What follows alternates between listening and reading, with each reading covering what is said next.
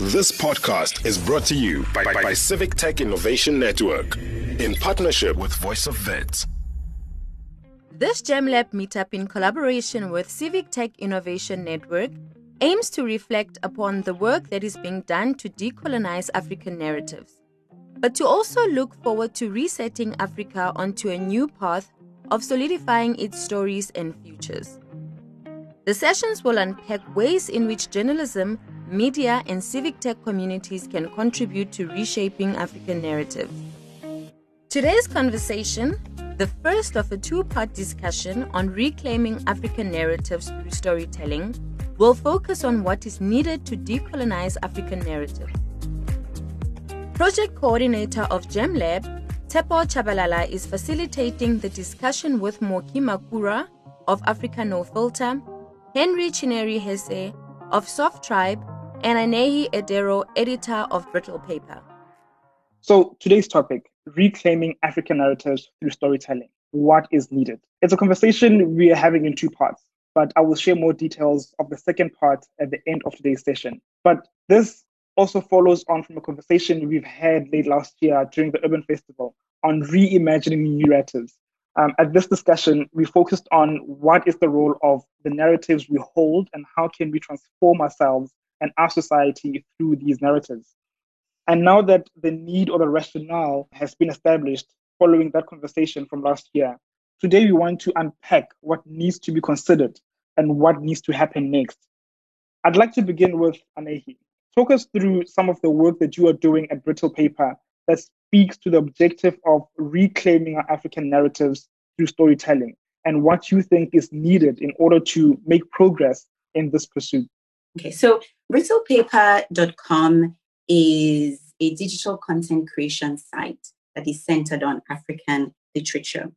And I think it's been really instrumental for me, at least, in contributing to rethinking how we create content around African literary objects like literature. And for me, in terms of reclaiming Africa's narrative, I see a project like that as being fundamentally one that has to do with representation. But not just any kind of representation, but representation where we as Africans set the terms of our representation. Because historically, Africa has never lacked representation. It's just that we've been represented in ways that were never really our own terms. And I'm going to kind of try to quickly have us think about how a digital content creation site centered on literature can actually shift the way we think about Africa as a space and Africa as a rich cultural space. And thirdly, I hope that at some point in the conversation, we can maybe zoom out a little bit more and talk about what the role of literature, what the role of storytelling, what the role of a literary archive has to play in this larger cultural project that we are calling Reclaiming Africa's Narrative.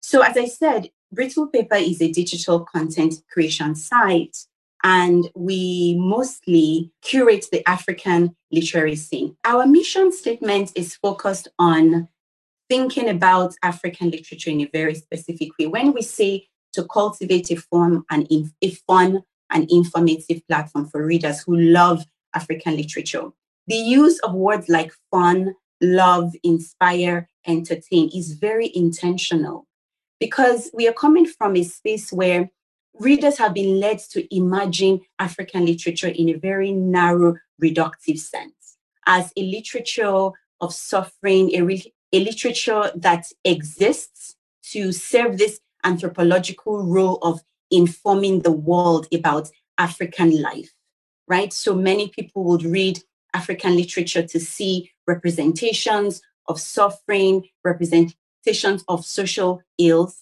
But African literature it's so diverse.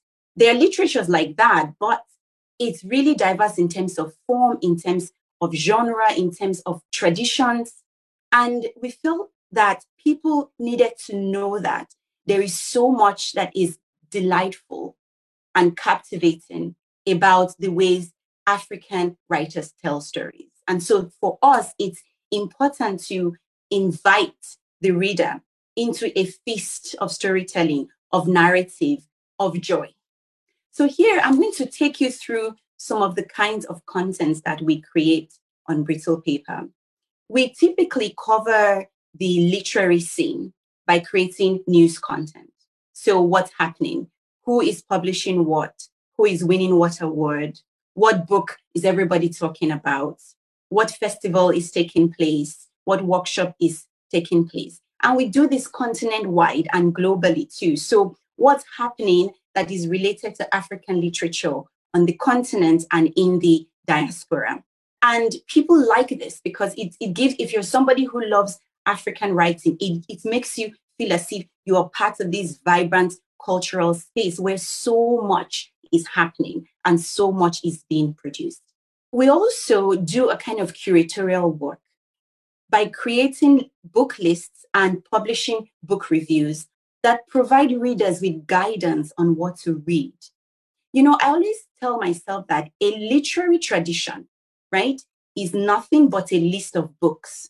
If you don't tell readers how to make connections among these books and lead them to places that satisfy their specific taste as a person. African novels, for instance, have been written for over 100 years now. There is so much that is within that literary archive, but it'll just be sitting there if we don't tell readers where to go, where to look. If you want to read fantasy, if you like science fiction, if you like love stories, if you like, grand family sagas, right? Many readers don't really know where to go. And one of the work that we do is to tell readers how to navigate the archive so that their experience as readers is rich. We also kind of curate the conversations that take place because for us, African literary culture is a powerful global community. And things come up. People have ideas about all kinds of different things. They want to weigh in on hot button issues. They want to think about controversies, about things that matter to the community. Brittle Paper offers a space where, people can share their ideas about the continent, about storytelling, and about their experiences as readers. So interviews have been a powerful way in which we make sure that we capture the multiple voices on the continent, right? Brittle Paper is an Anglophone project in the sense that it is English-centered. It's easy to kind of shut out the rest of the continent, which has sort of is something that has plagued African literature in the sense that, you have Lusophone literature, Anglophone, Francophone, Hispanophone, and we exist in these silos. But I find that interviews can be a good way to get writers in all these different traditions talking about their work, talking about their world. And one thing that we do that our readers love is that aside from curating the literary culture in terms of, hard literary news, we also kind of inject a little bit of fun into things by following African writers as they live their lives as people, right? So for instance, who is getting married, who is declaring their relationship on Instagram, who is pregnant. News like this, content like this kind of give readers a fuller, richer sense of what the community is. That look, this is a real community where we come together to read books, think about books, but also where we live. And so this is something that we do that we really love. Brittle Paper is a kind of incubation space for writers. We publish emerging voices, new people coming on, trying their hands at writing. We publish poetry, fiction, essays. But one of the things that we do that we really love is that we also publish anthologies. Recently, we published the first ever African Futurism anthology, which has been quite critically acclaimed since its publication. This is our way of kind of filling in places where we see gaps, right? Where we want to see a certain kind of narrative that we are not seeing, then we look for money, get writers together and have them write stories inspired by that particular form. And, we also curate the culture itself. Every year, the community looks forward to two lists that we create. At the end of the year, we create the 50 notable African books. It is really popular. Everybody looks forward to it because it kind of pulls everything together and shows you how rich and amazing a particular year has been in terms of African books. Then in January, we publish what is called the most anticipated African books of the year. This year, there were 55 books on that list that included everything from science fiction, romance novels, scholarly text, memoirs, exploring all facets of life. And for us, it shows what is beautiful about African literature. And every year, we also pick somebody who we award the African Literary Person of the Year awards to. Is something that everybody in the community also looks forward to. And we have this special project on Instagram that we really love, where we curate the African literary scene in a way that takes into account the archival power of social media. And for us, seeing that we are living at a time when social media is becoming the space for civic discourse, it's important that we adapt African literature to these new digital spaces. And one thing it does is that it contributes towards adapting African literature to the new generation of readers, right? There are readers today for whom colonialism doesn't mean the same thing that it meant for people before. There are readers for whom technology constitutes their world and their lives. How can we ensure that as history progresses, African literature is moving with the times and that new readers are finding new ways to connect with it and to make sure that African literature continues to be a conduit for their own cultural experience? That for us is something that has to happen in the digital space. And hopefully, as we talk more, we can talk about what literature does in a more broader sense for reclaiming our narrative, but also specifically what digital technology does for this work. Thank you so much, Anehi. And I want to touch on that because that's something that sits on my heart in reaching audiences through digital. And more often than not, our work often reaches those living in urban spaces. How do we reach those who are living in the periphery, in the rural areas, with this kind of information? We have to fight the battles, from two fronts. It's easy to begin to think that the digital is the beginning and end of the world, and to imagine that everybody is there. But everybody isn't there, as you're mentioning. And that's why we need to also pair the digital with actual real life events in the world, right? Spaces where we can actually meet together in flesh and blood, and we can do a certain type of cultural work that may not be possible in the digital sphere. So, for example, a space like Ake Festival in Nigeria, right? Every time it happens each year, it creates spaces where people from the community can be involved, where school children can be involved, can be a part of the experience, and they can meet writers, culture curators coming from all over the continent and all over the world. So finding a way where we can ensure that we are always creating physical, real spaces that are immediate and close to the community is very important and works very well with the digital, because the divide or the difference between the digital and the physical is very blurred. But it's important that we understand that everybody is not in the digital space and that we have to create these other spaces where we can actually reach people. But Anehi, I've got a question for you, Anehi. As much as we see the need to celebrate our giants, how do you feel about the state of open democratic spaces for young and fresh voices to be heard? The nobodies who also have stories to tell. Because what Anonymous sees is that on brittle paper, they see the big names. Where are the unknown names, and how do we promote those names and their stories? So you make a very good point about the overwhelming focus we have on writers who are successful. And for me, this is important as we think about the future, right? Because our successful writers are already successful. But if you think about it, they are really honestly just a handful of writers, of African writers making global success, right? You can count them in your two hands. For a continent of over 1 billion people, it is a problem that our literary space is represented by such a small community of creatives, right? My sense is that there has to be more done to create opportunities for new voices.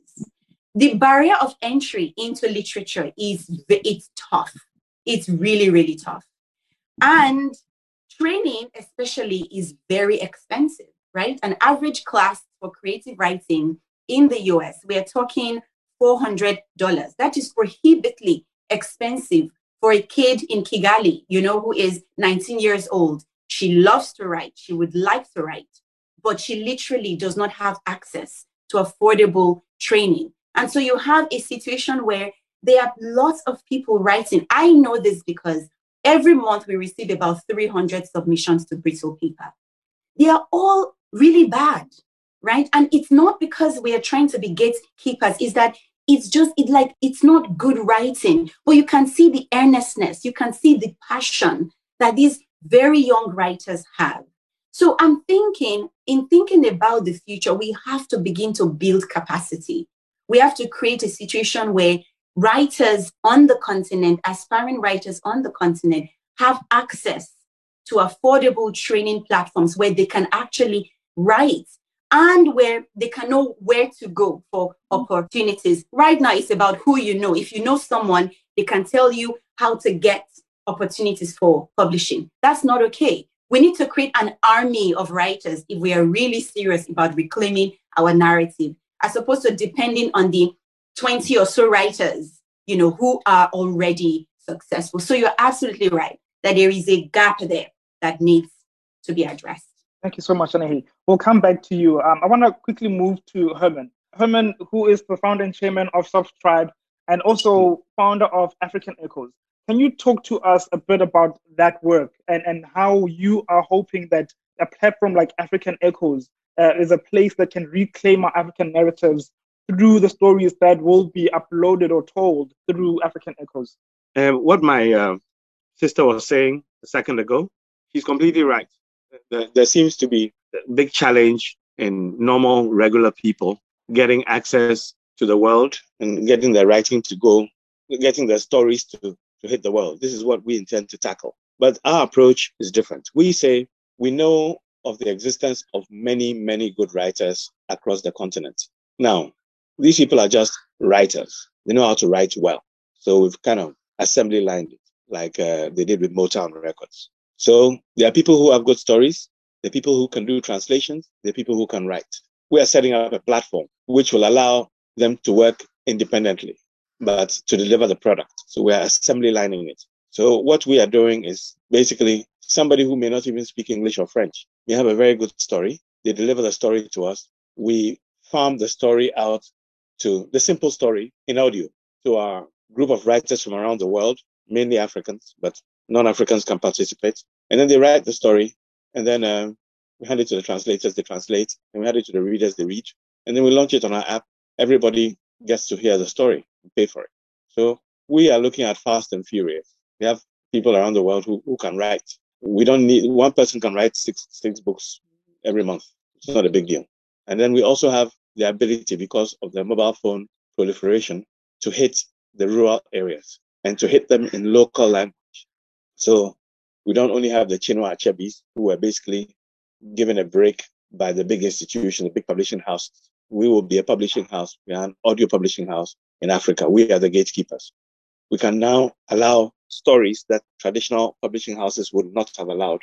And since we're going to work fast and furious, I believe there are things that are interesting, that people will buy, that people are interested in, that given the rigid structure that has existed before, we didn't even know people liked that kind of thing. We may not know that a village story from Sierra Leone would be considered to be very, very interesting, very sexy, and very exciting by people in China, southern China. We would never know that. Given what the approach we have taken at African Echoes, we think we're going to discover lots of nooks and crannies and interesting areas where we didn't know. The traditional structure just didn't permit enough people to come through the eye of the needle for us to experiment, to understand what it is exactly Ethiopians like about Nigerian literature, what it is exactly African Americans like about Kenyan literature. So this is our approach. And we believe we'll be able to achieve the last mile into the village in local language because we're working on the mobile phone. If they can use WhatsApp, they can use our system. So we want to democratize the space. This is what we are doing. My background is technology. I'm not a literature person. I'm not a writer. But I'm basically creating a platform that will enable the writers who know better than me to be able to launch fast and furious, easily, regularly in audio. Illiterates will suddenly become authors because someone else will do the writing, someone else will do the translation, someone else will do the reading, but their story still holds and everybody makes money. This is our approach. Herman, I hear what you're saying, and thank you for that. Data is a big issue on the continent. And when we want to reach those remote areas, how do we reach them when we struggle with data and the cost of data? How do you plan to do that through African Echoes? We've already tackled that. Basically, agents who sell in the villages, they will get it from the city on data. When they get to the village, it's a phone-to-phone transfer, so there's no data. And by the way, our books are on the phone. You're not reading online. It's a download, like a WhatsApp picture, if you see what I mean. A small, short WhatsApp video. That's the kind of format. So somebody who is an agent who will come to the city, download it. When he gets to the village, he knows what to do. Phone to phone, he'll transfer to everybody. And our systems still work offline. This is our background. I mean, my company, Soft Tribe in Ghana, is notorious for building things that work in Africa. We came up with a concept called tropical tolerance, where we consider the power requirements, the financial capabilities of the people, and so on. We made our name doing this. So we kind of know how to operate in the village with very rudimentary situations where we're Africans. We're not coming into Africa with some highfalutin solutions. Very crude, but it works. Thank you so much, Herman. I want to quickly move over to Moki in the interest of time. And before we get into a discussion and go to the rest of your questions, Moki, what are you guys doing at Africa No Filter, and what do you think is needed in order to make this progress in reclaiming our narratives through storytelling? Africa No Filter we're a relatively new organization. We were set up really to do exactly this. It's about we are there to try and shift harmful stereotypical narratives, not just about Africa, but within Africa. Because believe me, what a Kenyan knows about a Nigerian, knows about a Malian or a Zambian is very little. So that's what we're set up to do. And just very quickly, there are 3 ways we do that, or 4 ways we do that. One is that we're really focused on research. Because when you start talking about narrative and storytelling, it could get very nebulous. We're trying to bring academic rigor to it. So we're doing research. And I'll refer to some of the research we've done because it's really to us about unpacking what current prevailing narratives are, which we actually have identified what they are, and then also trying to see what is the impact, because narrative matters. There is an impact to narrative. So the research is helping us unpack that. The second thing we do is that Africa No Filter is trying to support the community of people working in this space. In fact, Brittle Paper is going to be a grantee of ours, and I'll talk more about our grant making. But there are people who are working to shift narratives. There are people who are already in this space. We've come in because, and I have to say, I'm very grateful that we've got quite good funding to do this kind of work. So it's about trying to connect the network of people and also just trying to figure out how to strengthen them. So it's not just a couple of individuals, not one Brittle Paper and then one Africa No Filter. It's a group of people collectively working to shift narratives and introduce new, more compelling narratives about the continent. That's the second thing we do. The third thing we do is that we crowd in new narratives. And it's very easy for us to say we're not happy with the current narratives about the continent, about our countries, but sometimes we don't articulate what we want the narrative to be. So our new narratives work is really about crowding in new storylines, and that's where our grant making happens. We give grants to individuals, to organizations, and organizations that train people. And that's to do 2 things. One is to create projects that create more content. And another is that we give grants to organizations that align to our mission. So organizations that just by nature of what they do, they're setting out to shift narratives, like, Brittle Paper being one, from a media perspective, the continent being another, because what they do is they try and shift narratives just by virtue of what they do. And the fourth and final thing that we do is disruption. And disruption is where Africa No Filter creates programs that we feel challenges and disrupts current narratives. So we want to set ourselves up as a bit of a watchdog for the industry, only because we believe there's a gap and somebody should do it. And there's a number of projects we've got on under there. Just, I'll just tell you about two of the ones that I think are quite important.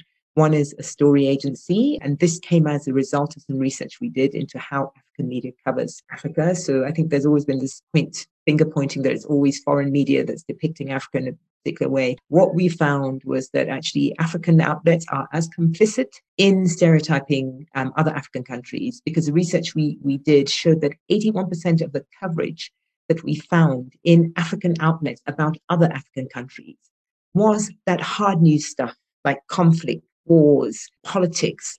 It's the hard news that sort of takes us back to that stereotypical idea. It's stories of poverty, of poor leadership, of corruption, of disease. 80% of the stories we saw were of that, and that was in African outlets. So what we found was that human interest stories was resulting in about, I think, 7% of the content was human interest stories. 4% of the content was arts and culture related stories. So we're not even learning anything about our creativity and innovation. So basically, the story agency was set up to counter that, saying that we're going to be like a Reuters or an AFP, where we're producing soft news stories for African outlets to take under Creative Commons. So it's free for them to publish. So the idea is we're creating content that connects the continent. That's what story agency is. And then the other quick one I'll do is the Global Media Index, which we're looking at creating, which is taking 15 to 20 of the top global media outlets that cover and have influence in Africa and ranking them. We're looking at two things. One is how diverse is their newsroom, and just hard metrics like how many African stories do they cover? How many Africans are actually writing these stories? How many stories are covered? And then the other piece is, what is the content of the story? So it's content analysis, looking at, is the story positive? Is it negative? So that's the Global Media Index. So let me stop there on what Africa No Filter does. But the couple of things that we've realized since we've been doing that is that the prevailing narratives about the continent are threefold. One is that Africa is somehow broken because everybody wants to try and come in and fix us. That's the first one. The second one is that we lack agency because we can't seem to fix ourselves. We don't, we're always looking outside. And the third one is that we're dependent. We don't seem to be able to do this ourselves, so we always require other people to do this. Those are the prevailing narratives we identify from a lot of research that we did. So what I've seen that we as Africans need to do is, first of all, we need to take back the pen.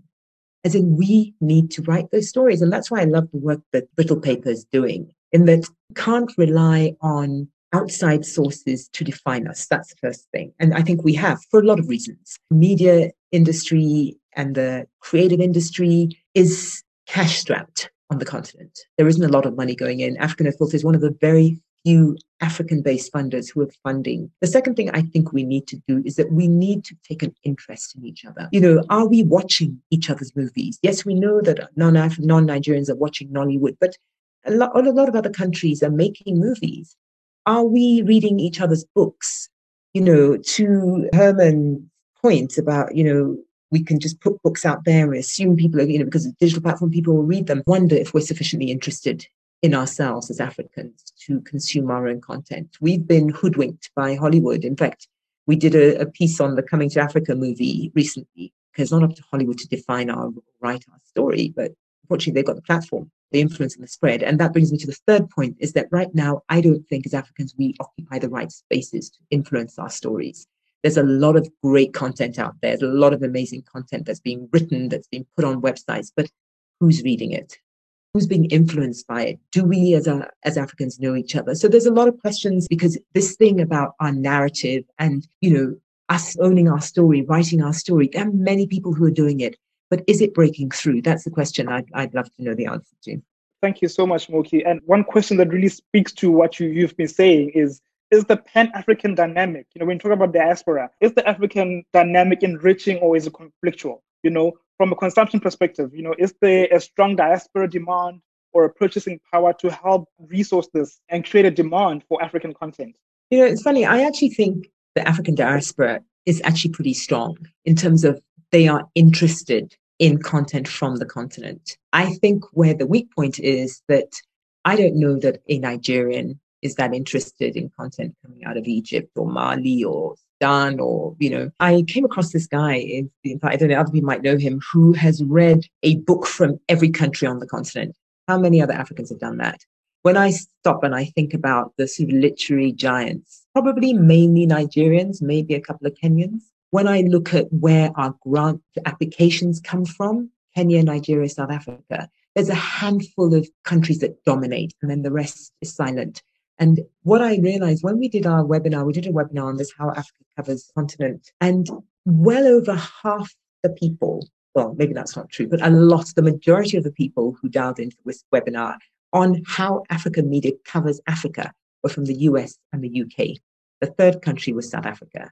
So I'm assuming that those people were Africans who were interested in this. So I think the diaspora play a really big role. And what we say is that the work we do is for Africans wherever they are. If you identify African, doesn't matter where you're sitting, then the work we're doing to shift narratives is applicable to you. Absolutely. Thank you. Amehi, I want to bring you in as well and want to understand, what have you learned about your audience? Who are they?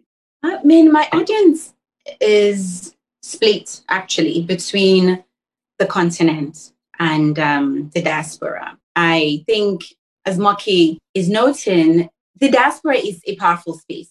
And in literature, we have a situation where it's easy for the diaspora to overwhelm the global African literary space. So for us, it's easy to get the diaspora to care. It's easy to get them to be involved. What we kind of work harder to is to make sure that we are reaching readers on the continent. And over the years, we've been able to do that. Our readers tend to be based mainly in Nigeria, in South Africa, in Kenya, the usual suspects, Those are the three countries that come up a lot when you talk about these kinds of cultural spaces.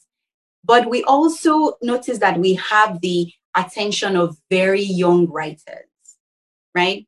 And if we go by where we receive submission from, if we go by the kinds of people who engage with us on social media, it cuts across a large swath of the continent. And these are very young writers. These are people who are really young and for whom literature is something that they're kind of getting into and that they see as something that they want to be a part of. But when we started out, our readers were based in the US and the UK. And over the years now, it's become the other way around.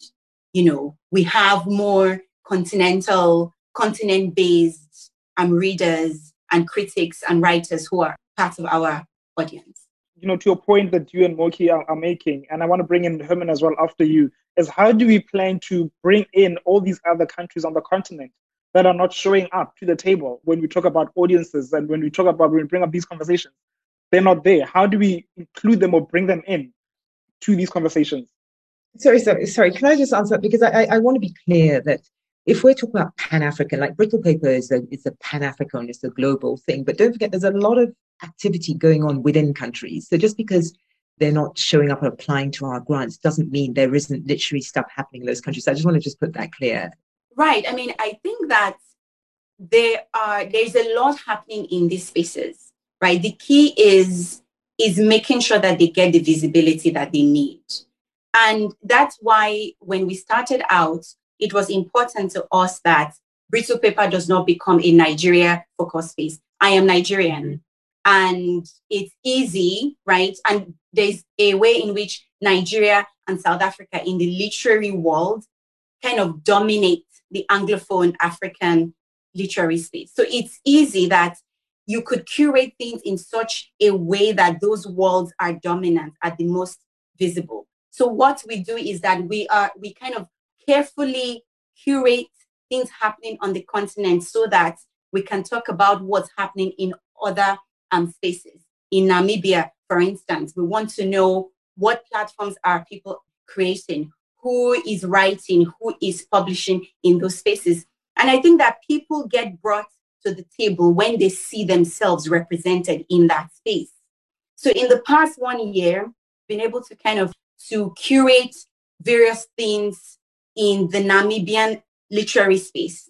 And in part because of that, we've seen interest from that side of things, creating a space that is truly Pan-African, where everybody feels like their stories are being represented, is part of how you get people together. Because I don't know, if I were not Nigerian, if I would care about a space where it's as if my world is not visible and it's just, it's only Nigeria that exists there. But if I get to a space and I see that I am represented, then it makes me open to experiencing or engaging with other worlds. That's so again, the key is curating space in such a way that it's not a kind of insular South African project or Nigerian thing where everybody feels like their story in the literary community is being told. Absolutely. Thank you for that, Anehi. And I want to come to the questions from the audience. And Herman, this is for you. Do you have any concerns or mitigations for quality control on African echoes, or is that not an issue? Yes, I actually do. It's an issue. We have an executive editorial board that has to clear everything that comes onto our platform. Even before it's selected, even before it's explored, even before it's written and translated and published and read and all that, it has to pass a bunch of tests. However, those tests that it has to pass, those tests, the gatekeepers are Africans from all over the world. African Americans, European Africans, and Africans on the continent.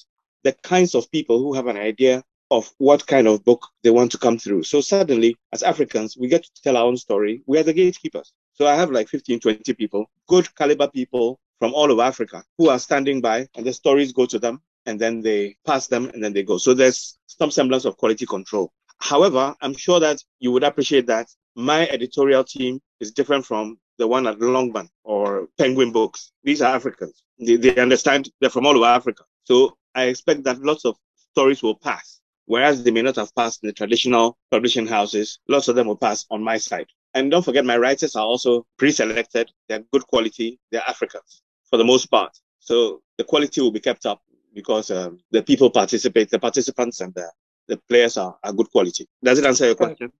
Absolutely. Thank you, Herman. Moki, this is a question for you, and you kind of touched on when you spoke about the story agency that you are doing. And the question is, when do we get to a point that we break the gap on our stories with the movies that we watch in Africa?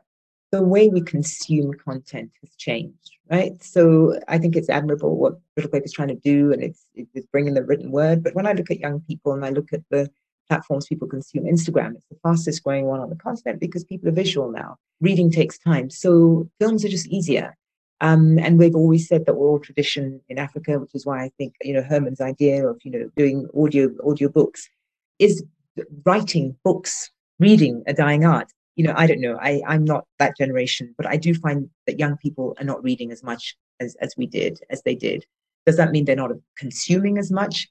I don't know. And I think somebody needs to kind of actually look at that. I do think that films, they're much more engaging. It's using more senses and actually requires less thought because books trigger creativity. They make you kind of imagine what the scenario is. So my point is that, yes, we can push books, or we can say this is what the trend is and go as long as they're consuming content, because the purpose is not to push a particular format. It's to get the content out there. So, we in the African Filter, we're promoting and supporting, podcasts. We're doing grant making there. We're across the board. We've probably got different categories of artists and storytellers that we support, but it's not any one platform. I think that there's a difference between books and writing, right? And what we are seeing in digital culture is, yes, a shift away from books as the primary kind of mode of engaging with text, right? But digital culture is actually very heavy on writing, right? We do a ton of writing. And this is where what counts as writing is shifting, right? So, yes, I'm not married to the book as a technology of information, right? The book can disappear as far as I am concerned. It's not as if ideas will die if books die, right? books is just one technology of information. But writing as a particular mode of thought, right, is something that is actually gaining a ton of traction in digital culture. And that so the work of nurturing writing, the work of finding ways to circulate writing, to write in ways that are interesting and fascinating, is one that we are just starting, and that it's actually going to become more important as time goes. But of course, as Moki was suggesting, it requires kind of thinking outside the box, right, about what shapes our narratives can take, what mediums they can come in, how we can rethink what storytelling, what writing itself is, and how we can do this by, through a creative engagement with digital culture. But writing as a particular way of configuring, thinking, creating knowledge, I think is here to stay. Thanks for that. And really a follow-up to that is I'm going to put 3 questions into one. So how do we ensure visibility and representation for other African identities than the ones that we usually see? And how do we want African stories to be portrayed, and why? I mean, we want them to be portrayed as stories, and I'm speaking here as, from the point of view of a literary scholar, right? That traditionally, the way we've thought about African stories has not always been one that takes into account the richness and diversity of the archive. I think of this cute little essay Achebe wrote in the 60s titled The Novelist as Teacher, where Achebe imagined the African novelist as somebody who creates works that actually teach the reader, right? Those ways of thinking about what African stories are, I think, are problematic in the ways that they reduce what literature is, to the capacity to inform, to instruct, to teach. But I think that what stories do is so much more than that, right? Stories captivate us. Stories shape the way we think, not by teaching us, but by moving us to imagine in ways that we typically wouldn't have. Stories do that by kind of giving flesh to worlds that we imagine at the level of theory. They make things less abstract for us. And most importantly, they connect with us emotionally at a very deep level. So really, stories are powerful because they captivate us. And it's important for readers to realize that African stories have always done that for centuries. We tell stories to entertain, to move people, right? And that hasn't changed. And digital technology is also expanding the ways in which we're able to tell stories, right? We are seeing the ways that African literature is now beginning to explore various aspects of African experience. And can I just stop you there? We've almost running out of time, and I want to quickly close the conversation. Moki, quick question, and ultimately, what are the practical barriers and opportunities that we see to advance this agenda of reclaiming African narratives, and who must do what about it?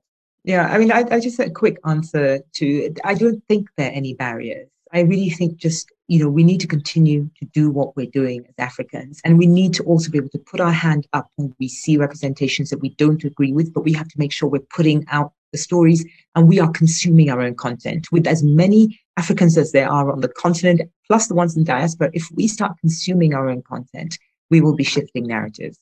Thank you so much, Moki. Anehi, what is your answer to that? What are the practical barriers and opportunities that we need to see to advance this agenda? And what must we do about it? We should, yes, I think, the idea of consuming our own content is key. And for us, that content will be our literature. And to figure out ways to make it not prohibitive for people to actually have access to this content. So what Herman is doing is very important, making stories affordable for people. Things like that make it easier for Africans to consume to read stories by Africans, to me, is very key. Herman, I want to come to you as we close. Who must do what about it in terms of reclaiming these African narratives through storytelling? Okay, my attitude is that we don't have enough data. I'm going to attempt to throw thousands of stories out there, and then we'll get a clearer picture of what Zimbabweans like, what Sierra Leoneans like. And then on the basis of that, we can go forward. But it requires a technology that is cheap enough and prolific enough for us to throw a lot out to get a feel. Because the phones are out there, we're cool. And because like 50% of our people at least are illiterate, can't read. So all the reading stuff is only attracting half our 1-point-something billion people. I'm actually attempting to go in local language to the village. So we will understand what the villagers like and what they don't like. And on the basis of that, we'll be able to understand what we're doing. Obviously, we'll love to continue this conversation. I want to say thank you to Anehi, thank you to Moki, who had to leave quickly, and also thank you to Herman for all your insights and your contribution to this conversation. I'd like to bring your attention to the second part of this conversation on reclaiming African narratives through storytelling. That will take place on April 22nd, and that is simply called Making It Happen. We want to speak to more of the doers. What are they doing in this space, and their learnings on bringing others into this market, interrogating their models and innovations. But let's not limit that conversation to just these meetups. Please feel free to reach out, to chat to us, email us if you have any ideas on how we can collaborate and drive actual impact through our different platforms and various other channels. Thank you so much, Tshepo, and all the panelists for this insightful conversation. Visit gemlab.africa or find us on all social media platforms at GemLab Africa to continue or share your ideas on how we can take this conversation forward. You'll find more details on our next conversation on our website, gemlab.africa. This podcast was brought to you by Civic Tech Innovation Network in partnership with Voice of Vets.